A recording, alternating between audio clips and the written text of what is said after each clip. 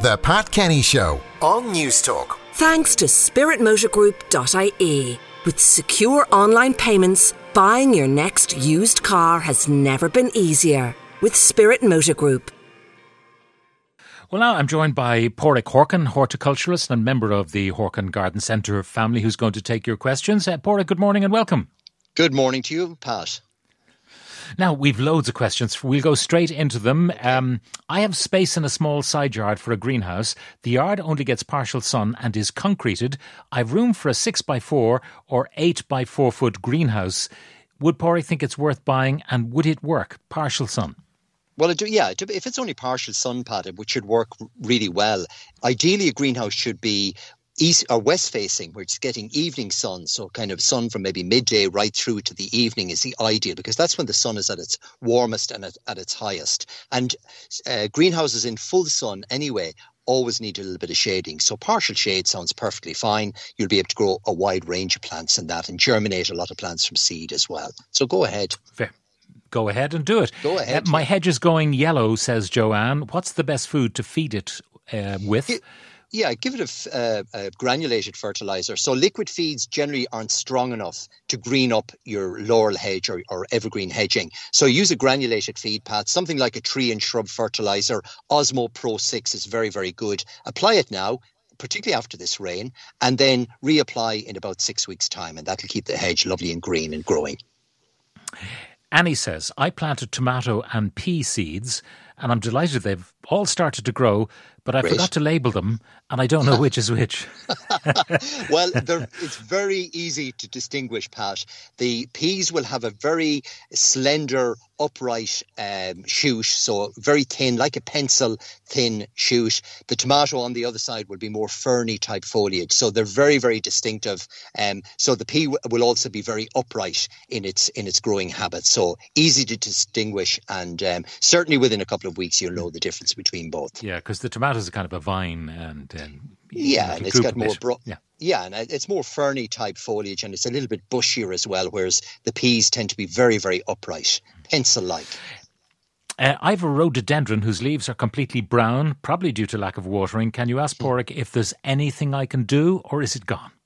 Well, the first thing is to give it a really good watering, and rhododendrons need plenty they're a woodland plant. They're like their feet to be moist, so it's important to re-water it and give it a couple of weeks. It should reshoot again, depending on how dry it got, but start watering it now. Once you see some new growth, make sure you use an ericaceous liquid feed. So that's specifically for rhododendrons and azaleas and camellias, and this is the time of year to be feeding your rhododendrons. Once they go out of flower, feed them, because that's what produces the flower buds for next year. But a good watering, water it maybe every 3 weeks, every 2 to 3 weeks at this time of year, and hopefully you'll get some new growth from the plant.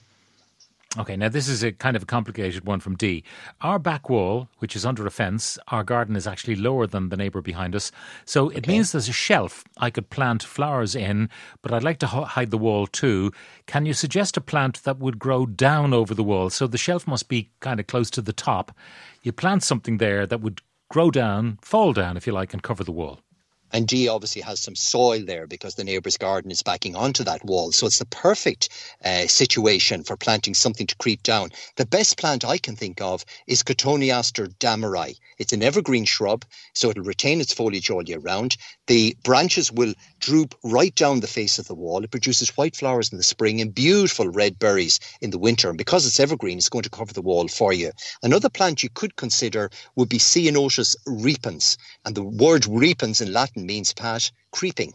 So it creeps, it follows its name. It's Ceanothus repens, it's a Californian lilac. Again, totally evergreen, beautiful blue flowers. And again, it will cascade down the face of the wall and come down anything up to 5 or 6 feet on the wall, as will the Cotoneaster damerai. So both of those plants would work really well. My Philadelphus mock orange has never bloomed in the 8 years I've had it. It's healthy, gets full sun. What can I do? That's from Mike in Galway. Well, the first thing, Mike, is don't prune it, because the pruning of Philadelphus flowers in late spring, early summer. Beautiful plant, Pat, with white flowers and an orange scent to the flower.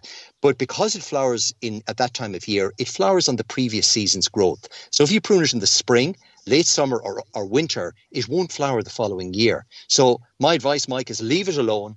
allow it to settle. It obviously has well settled in at this stage. Give it a feed of sulphate of potash, because that helps to induce flowering in fruiting and flowering plants. So apply that now. Again, particularly after the drop of rain, it would be ideal. And repeat that again in 6 weeks' time. Sulphate of potash, that helps to induce flowers into the plant. But leave it alone, no pruning whatsoever. And I would expect flowers next summer. Should I still water flowers that were in bloom in the early spring as I'm trying to conserve water? Well, remember that you can recycle water, and Pat, and we talked about this last week. You can use dishwasher, for example, with detergent in it.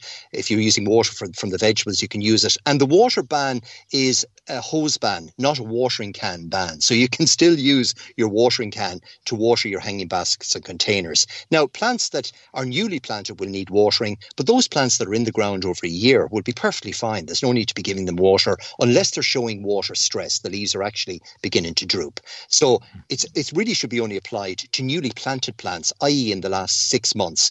Give them a watering. Certainly use recycled water if possible. And if you must use water, then do it from a watering can and be conservative. Mary in Lucan says, I stupidly let my potted camellia get waterlogged. Most of the leaves have fallen off. Is it dead? Can I revive it?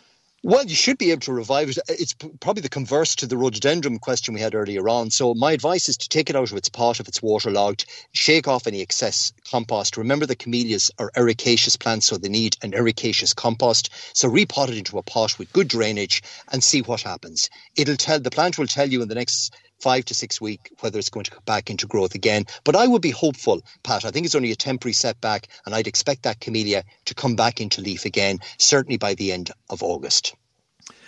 My peony roses took a battering from the wind. Should I prune them back now or wait till later in the year?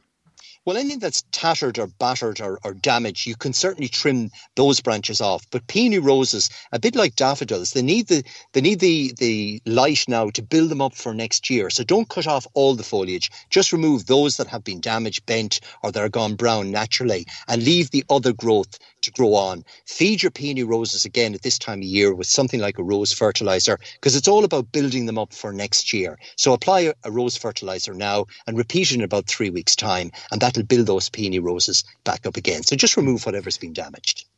Mary, a question. I've 20 very healthy Floribunda roses, but one bush, the leaves have turned completely yellow. What could be the problem? Well, it could be a virus problem. So roses that get a virus, and that can happen when aphids attack the plant. They can inject it with a virus. You get that yellowing the leaves, particularly kind of like a chlorosis where you can see the veins and around that it goes quite yellow. Any spray damage could damage it as well. So if you put on rose clear, for example, in really sunny weather, that can turn roses yellow as well. Or excessive feeding. If you put too much fertilizer against the base of the plant, it's caustic and it can burn the plant as well. So just leave it maybe for another couple of weeks. Let's see how will it come back into green growth again. If not, remove it from the bed. I've a wisteria, 3 years old, bought for my 40th birthday, given by my mother. It was in flower when I bought it. Hasn't flowered since. While I know it takes time to settle, I planted it beside a pergola. It's climbing, but it stops when it reaches the full height of the pergola.